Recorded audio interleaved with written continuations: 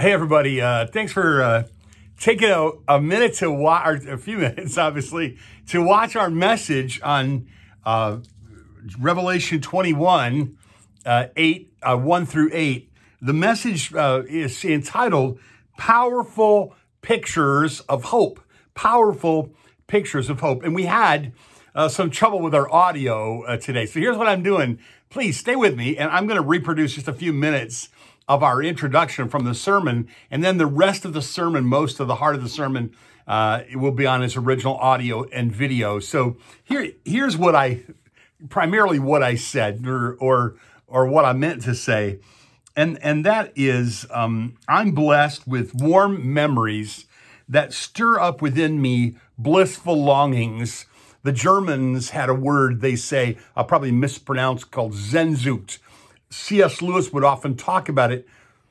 He said Sehnsucht is a sense of blissful longing. And you can kind of get it by looking back, or you can get it by looking forward. Looking back, when I was a boy on Memorial Day weekend, we would go to my grandfather and grandmother's farm. And there we would celebrate Memorial Day by going in town and having a parade and going to the cemetery and having a remembrance, and then coming home and having a picnic, and then playing softball in the yard. And I probably conflated a lot of really happy things together into one memory, and I probably watercolored the lot of it to make it more romantic. But I have the sweetest memory of that. Everybody's getting along, everyone's happy, the food is good, thick burgers, sweet tea, corn on the cob, watermelon, homemade ice cream, and everyone's laughing, everyone's getting along, everyone's loving one another. In a way, this is the kind of longing that I believe that God embeds in the human heart to get us to long for heaven. But even if you don't have sweet memories and longings that go backward, God wants us to have longings that go forward. He wants our hearts to be captured by longing for himself, and ultimately for what he's going to describe in our text today in Revelation 21, 1 through 8, is to inspire hope, inspire confidence that God will give us a faithful, pure, holy, joyful life as we have our eyes set on the future that God has promised to us. So I talked a little bit in this message about the fact that the view that we have of heaven and of the eternal will have a profound influence on how we live our life in the present.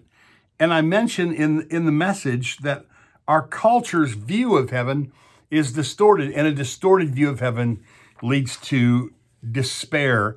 George Barna, the eminent religious researcher, said, "They're cutting and they're pasting religious views from a variety of different sources: television, movies, conversations with friends, and the result is a highly subjective theology of the afterlife disconnected from the biblical doctrine of heaven."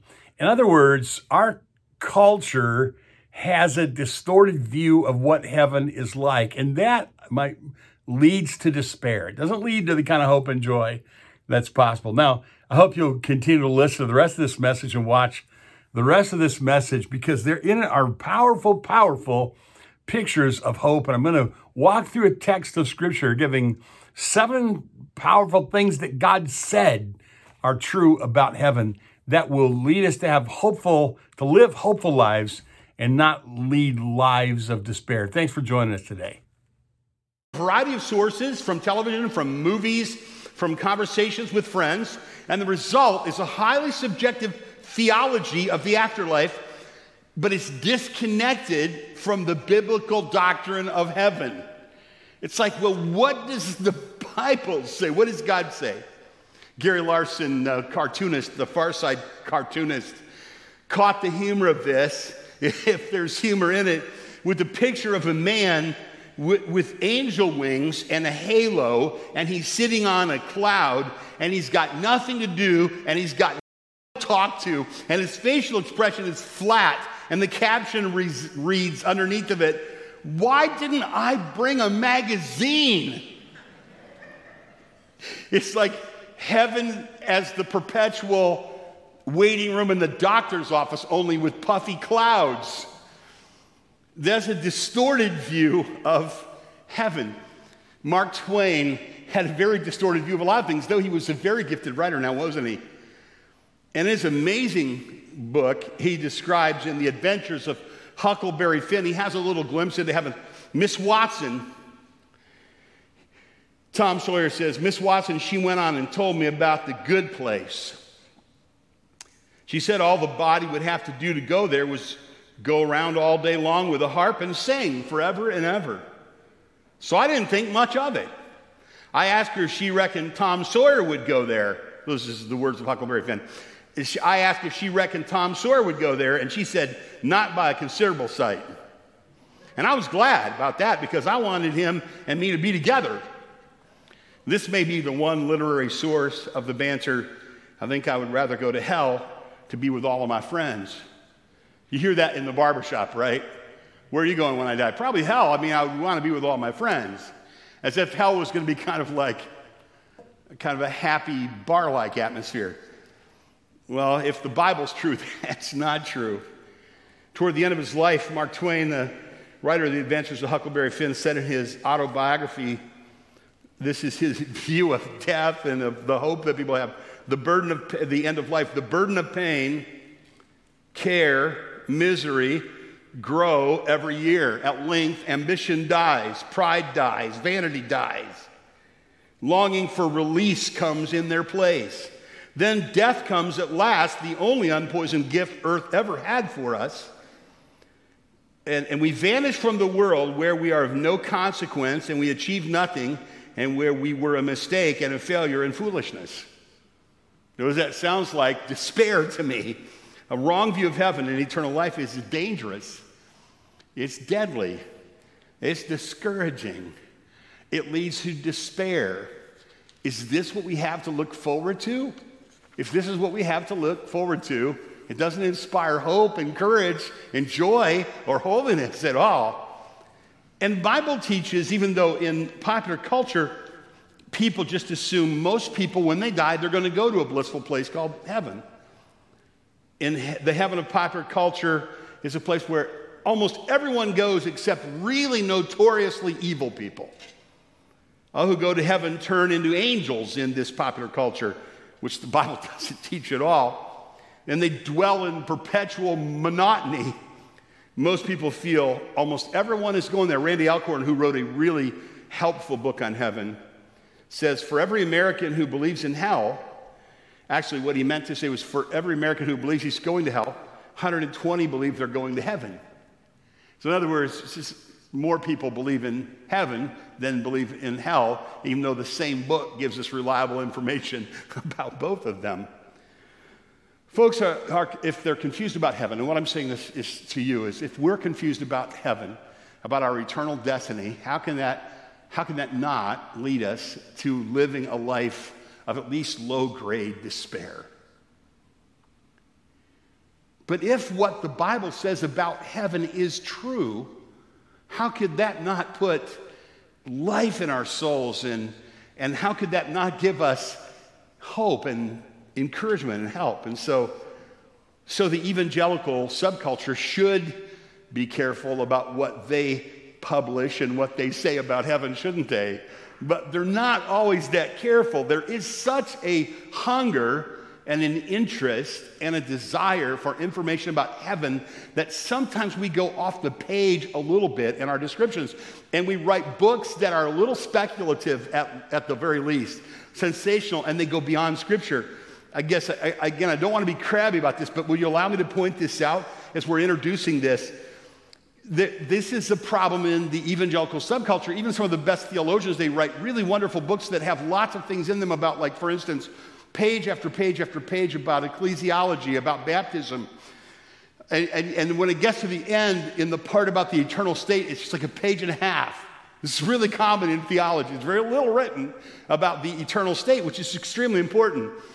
Shedd's Dogmatic Theology has 87 pages on eternal punishment, only 3 on heaven. Berkhoff, highly regarded Reformed theology, has 38 pages on creation, 40 pages on baptism and communion. Incidentally, he gets part of that wrong, in my opinion, but that's just me, old Baptist Ken. 2 pages on hell and 1 on the eternal state. Lloyd Jones, a great Doctrines of the Bible, book on the great doctrines of the Bible, it only has a few pages on the eternal state. I noticed this as a child. When you get to the end of the book and you're reading about the eternal state, it's like, that's it? That's all? That's all we have? I would like to know more about this. What's been written and what's often been very popular are books filled with speculation and sensationalism. And now we're not talking about the major theologians. We're talking about the popular evangelical subculture, like the book Heaven is for Real by Colton Burpo, or the book 90 Minutes in Heaven by Don Piper. And these are very nice people who've written really interesting books that have truth in them. They're enormously popular, and even though they speculate a lot and they sensationalize a lot, it does make the point that people long for heaven and they want to know about eternal life. We want to know about heaven, and we should want to know about heaven. As I mentioned, Randy Alcorn has this wonderful book on heaven. It's quite a tome, actually. In it, he argues against this wispy, ethereal, kind of vague heaven of popular culture and that sensational, speculative heaven of evangelical popular culture. And he says this, and I think it makes good sense.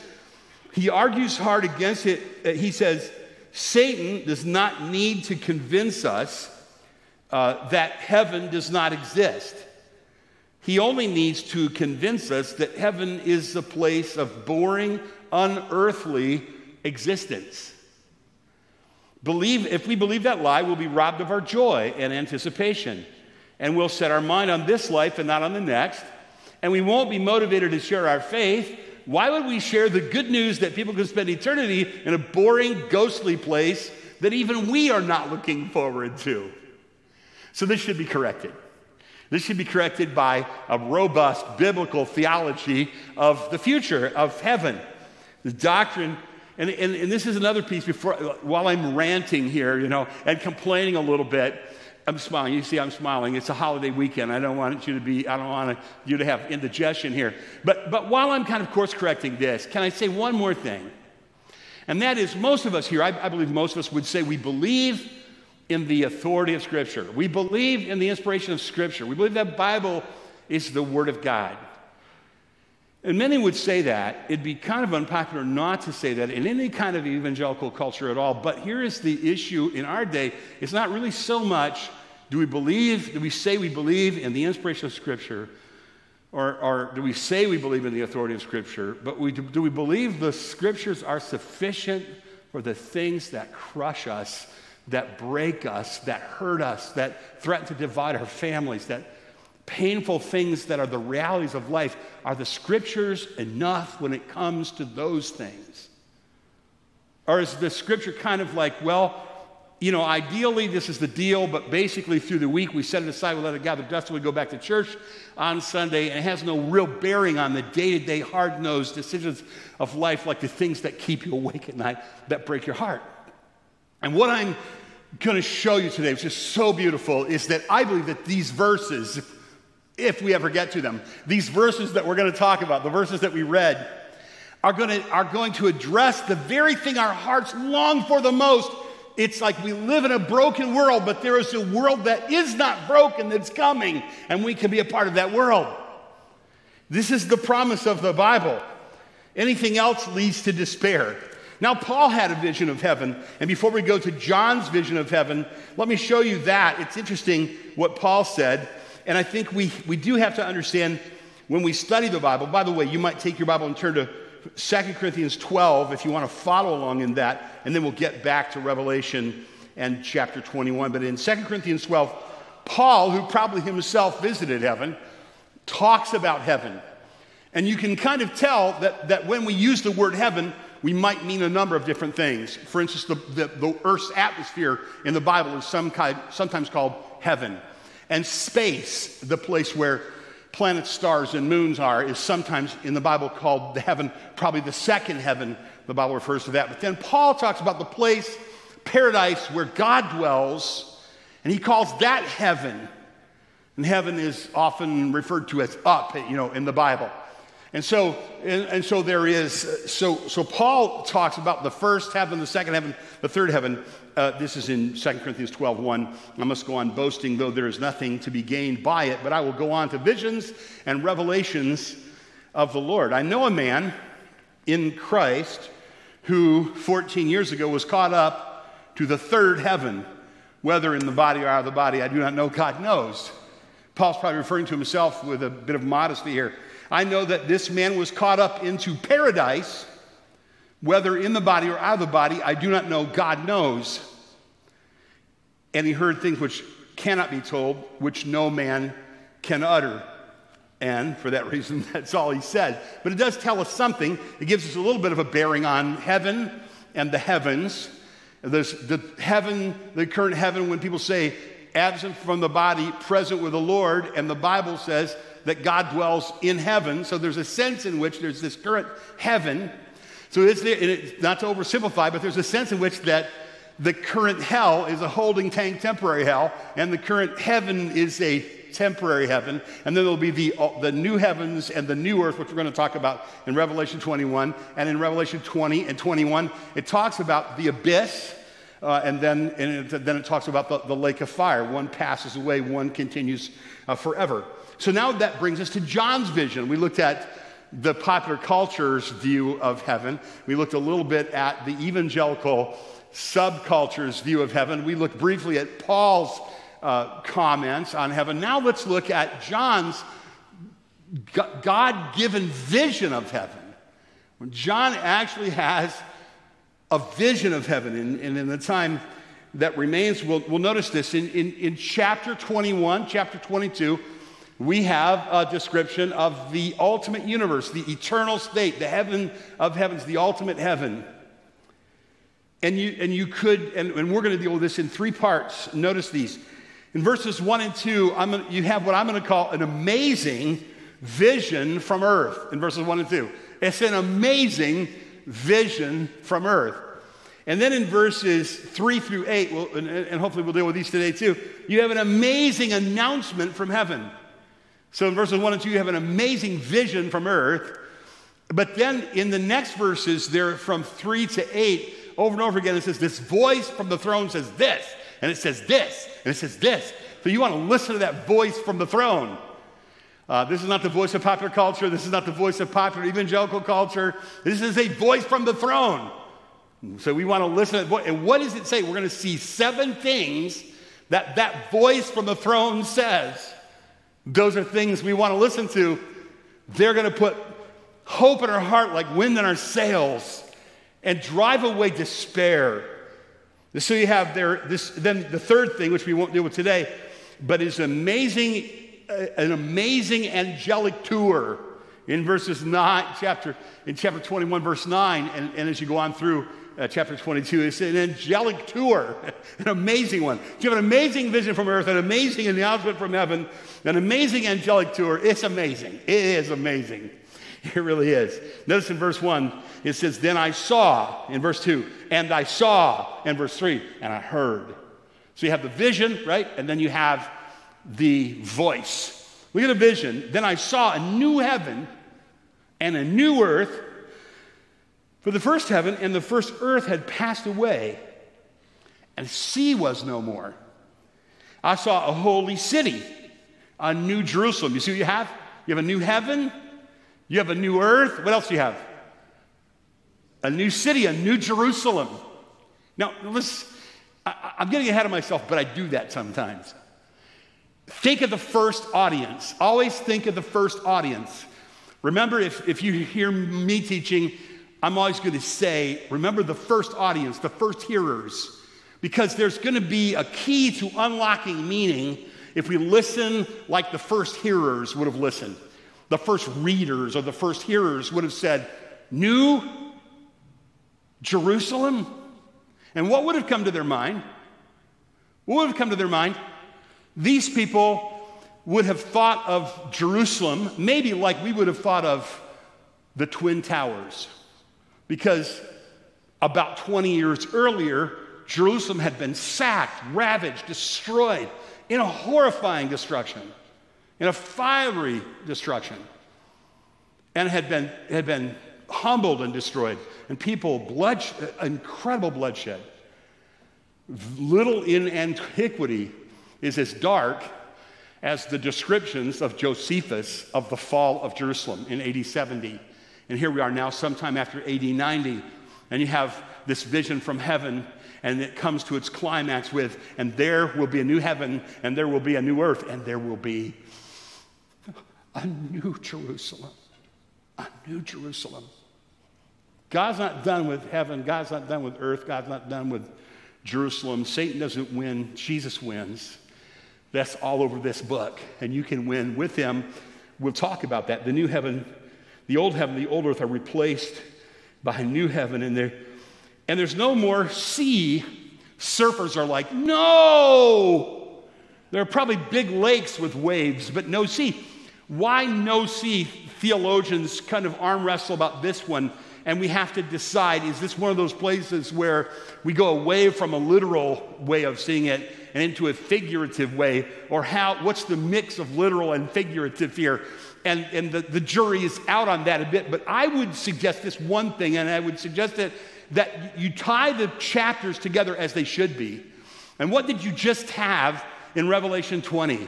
You had the end of the temporary hell, the abyss. It was the end of that. It was over.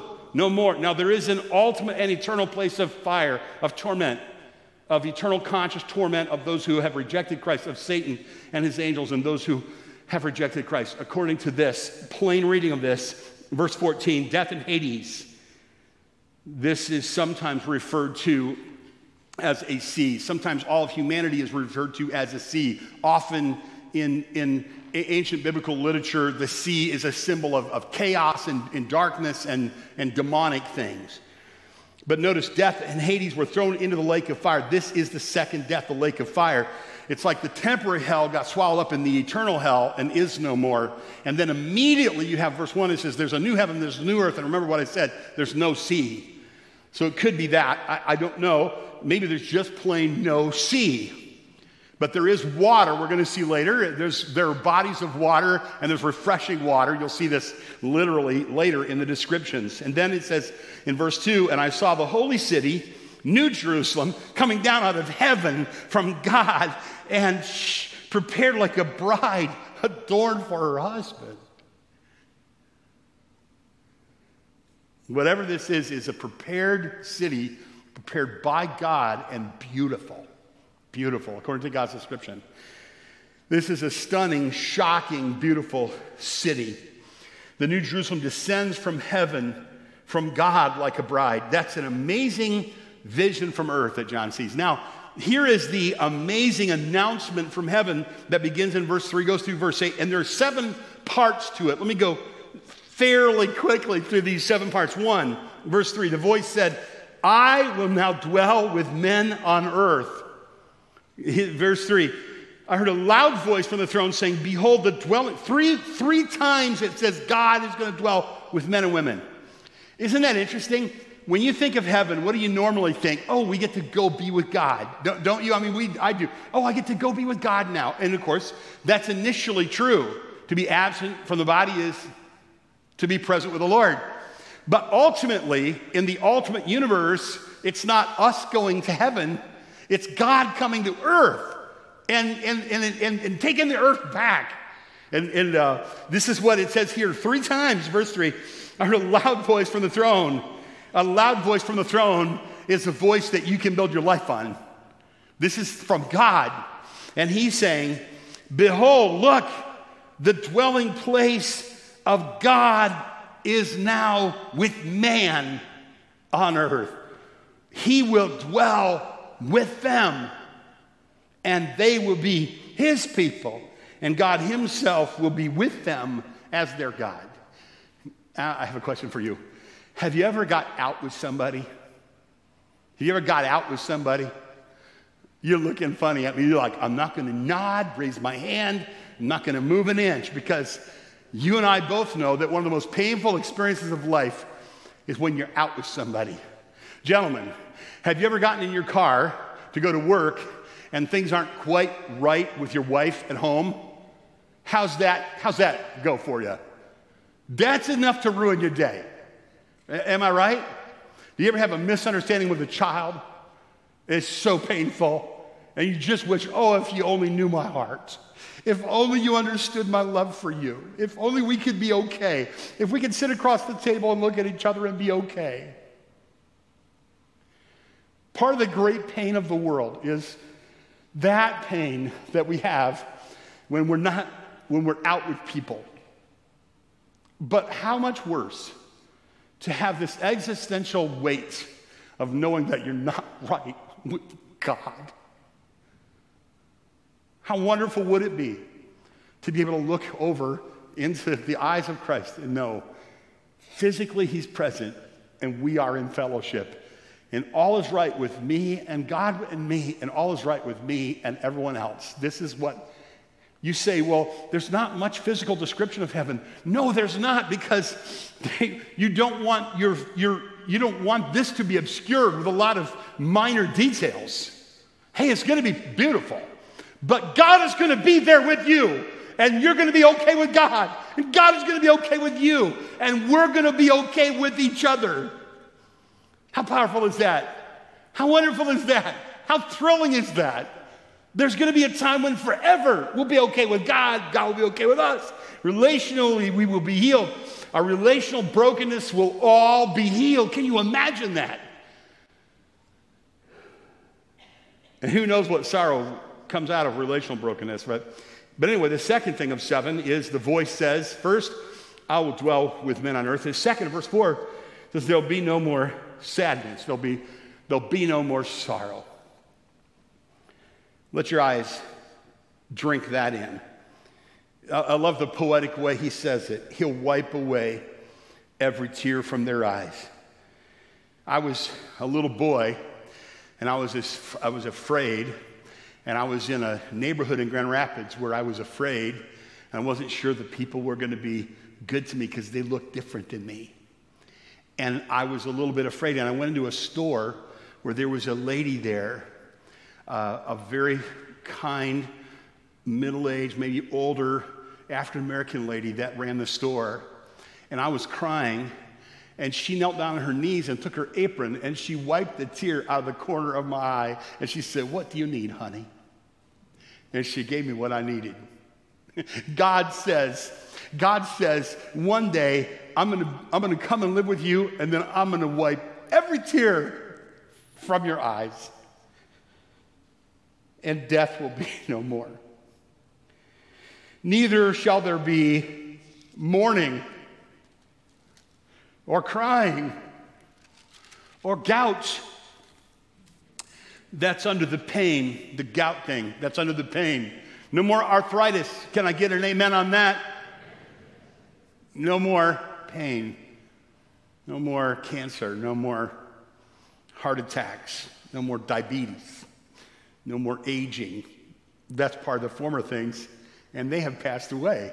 This is a beautiful book, isn't it? We're coming to the end of the book. For those who know the Lord, this is what it will be like. This is a voice from the throne saying this. He'll dwell with us. He'll take away all sorrow and all sadness and all tears, forever gone. Third thing, verse 5, God says, I'm going to make everything new and everything fresh.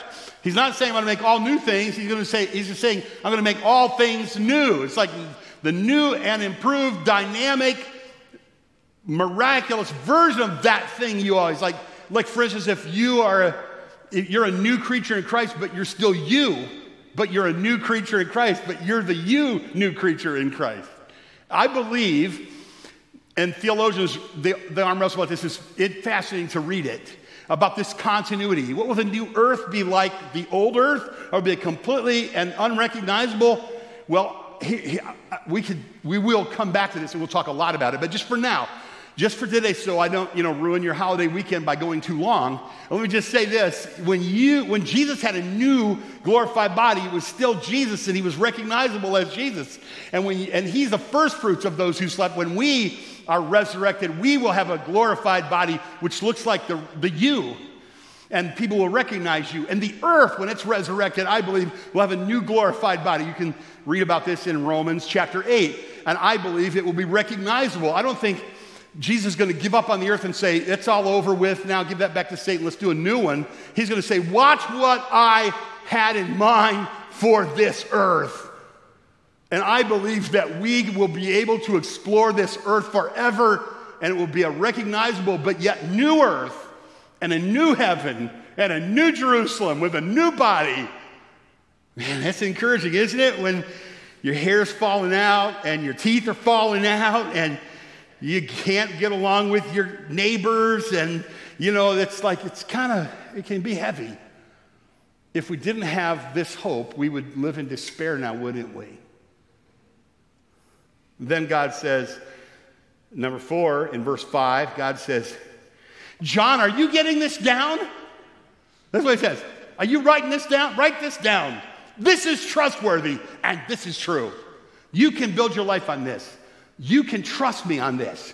You say, where did he say that? Yeah, it's right there in verse 5. Did you miss it? He said, he was seated on the throne, says, behold, I'm making all things new. And he said, write this down. These words are trustworthy and true. Doesn't matter what they say on the evening news, these words are trustworthy and true. Doesn't matter what that skeptic college professor who hates God says, these words are faithful and true. Doesn't matter what they say in popular culture, on your Instagram feed, on your Facebook feed, a TikTok rant, these words are faithful and true. People who build their lives on these words, they persevere, they have hope. People who don't build their lives on these words, they have only despair to look forward to. These words are faithful and true. That was the fourth thing. We have the biblical hope is an unwavering confidence that what God promised will happen.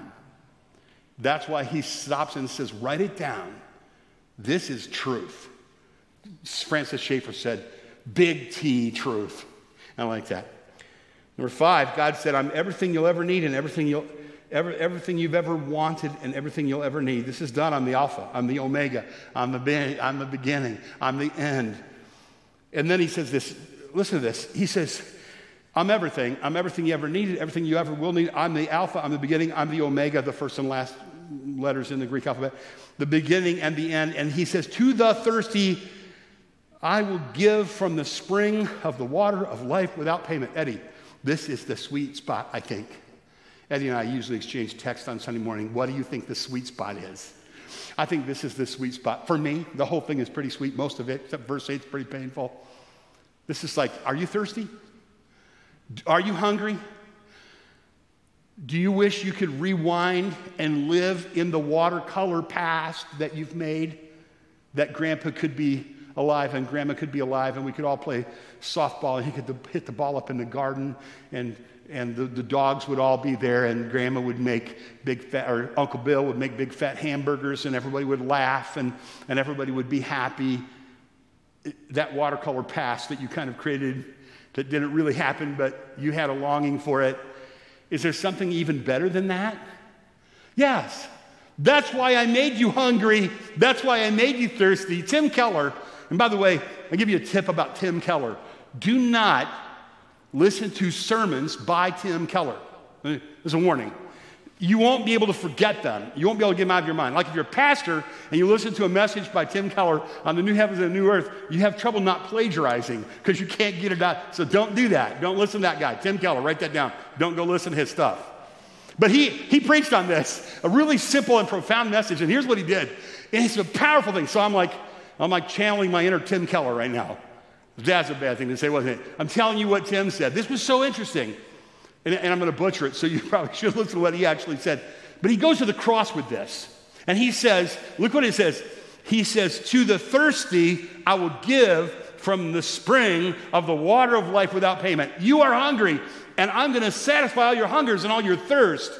And he says, and when Jesus died on the cross, what did he say? I'm thirsty. And what did he mean? He was thirsty. But there was something more, because when Jesus died on the cross, he took all of our sin upon himself. He took all of your sin on himself. He took all of your guilt upon himself. He took all of your greed upon himself. He took all of your lust upon himself. He took all of your lies upon himself. He took all of your adultery upon himself. He took all of your hunger upon himself, and he suffered hunger on the cross. He suffered thirst on the cross to set us free from ever longing again. And so the longing that we have now is only to motivate us to drink of the water of life freely and fully so that we will never thirst again. This is the promise of the Bible. How desperate to not know that. What despair to not believe that. How could you live in this difficult, broken, sad world unless you had a hope bigger than that? God said, I'm everything you need, everything you ever longed for. My mother and dad are here today, and my niece, Andrea, but my mom and dad are here, and you probably, I don't want to embarrass them, but you should probably all go thank Mrs. Pierpont for teaching your pastor everything he knows about the basics of theology. She did when I was a little kid. So we don't, I'm going to kind of get in trouble for that, but you know, and dad, my dad, as in hundreds of car rides for hours, we did the deeper theology a little bit later. But Mom, one day we were talking about heaven, and I was a little boy, and I said, Mom, do you think there, and I don't remember the exact candy, but I think it was Reese's Peanut Butter Cups. And I said, Mom, do you think there will be Reese's Peanut Butter Cups in heaven? That's what I asked. So Mom, this is what I remember. And you can talk to Mom, she'll tell you the truth, but I'm just telling you my memory. What I remember is Mom said something like this. Yes, if that's what you really love, that's what will be there. Unless it's not. And then it will be something that you like a lot more than Reese's Peanut Butter Cups. Now, what was my mom saying? She was saying, if you go with your hungers and your thirsts to Jesus, he will satisfy them. When I was a little boy, I went out on the playground over in Springfield, over by Battle Creek, other side of Battle Creek, and I got on the swings. I discovered something. This is going to be a little bit of a tender illustration, so listen carefully and don't pick on me after I'm done. But I'm out there swinging, and I'm swinging as high as I can, and somebody says to me, lean back in the swing. So I lean back in the swing, and that's pretty cool. Then somebody said, sit up really fast. You ever do this? Try it.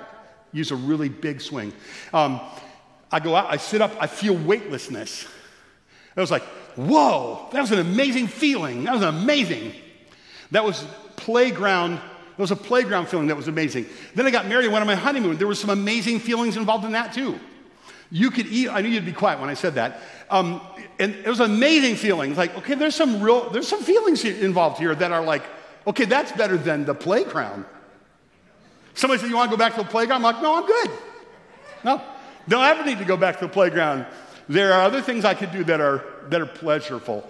I don't want to belabor this. My mother is here. I'll get in some serious trouble. But I will say, what if God says, you think that's something? In heaven, there's no marrying or giving in marriage.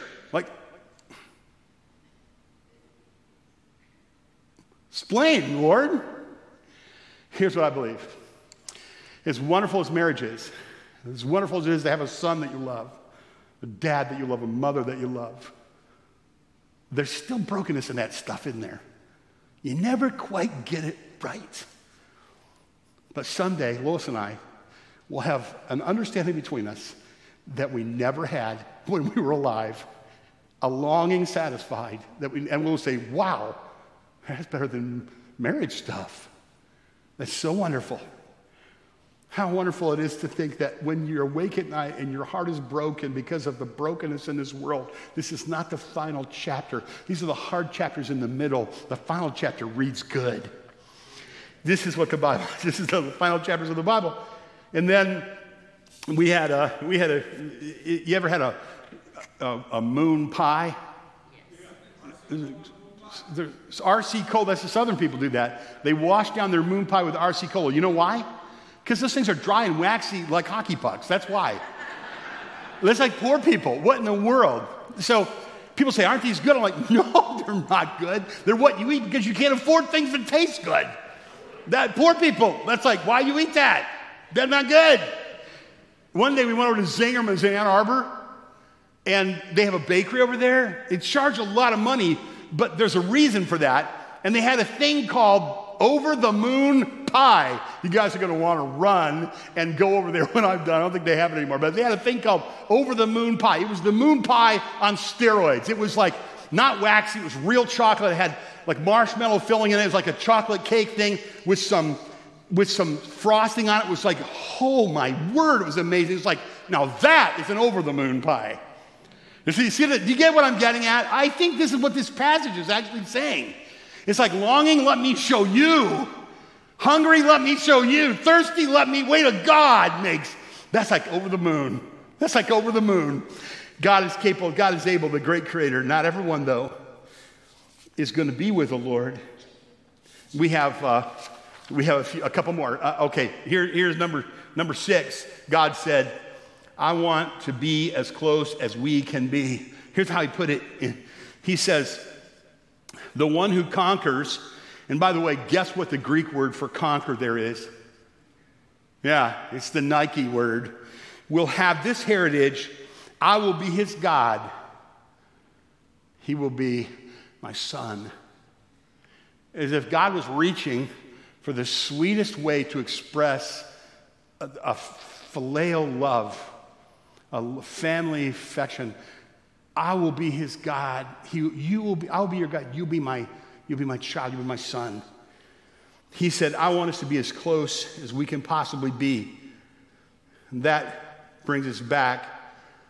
My dad, do you remember you and I spent a week together at the Greenfield Camp?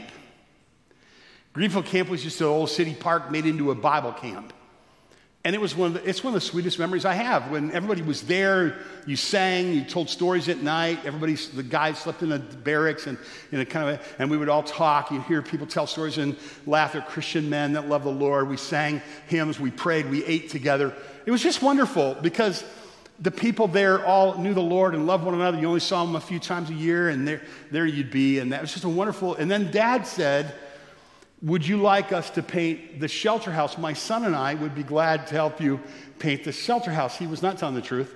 He was saying, I would be glad to help paint the shelter house, and I'll make my son come with me.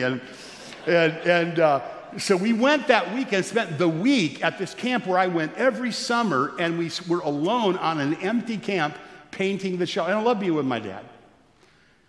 But was it not true? It's like, whoa, this is a different place altogether. Nobody's here.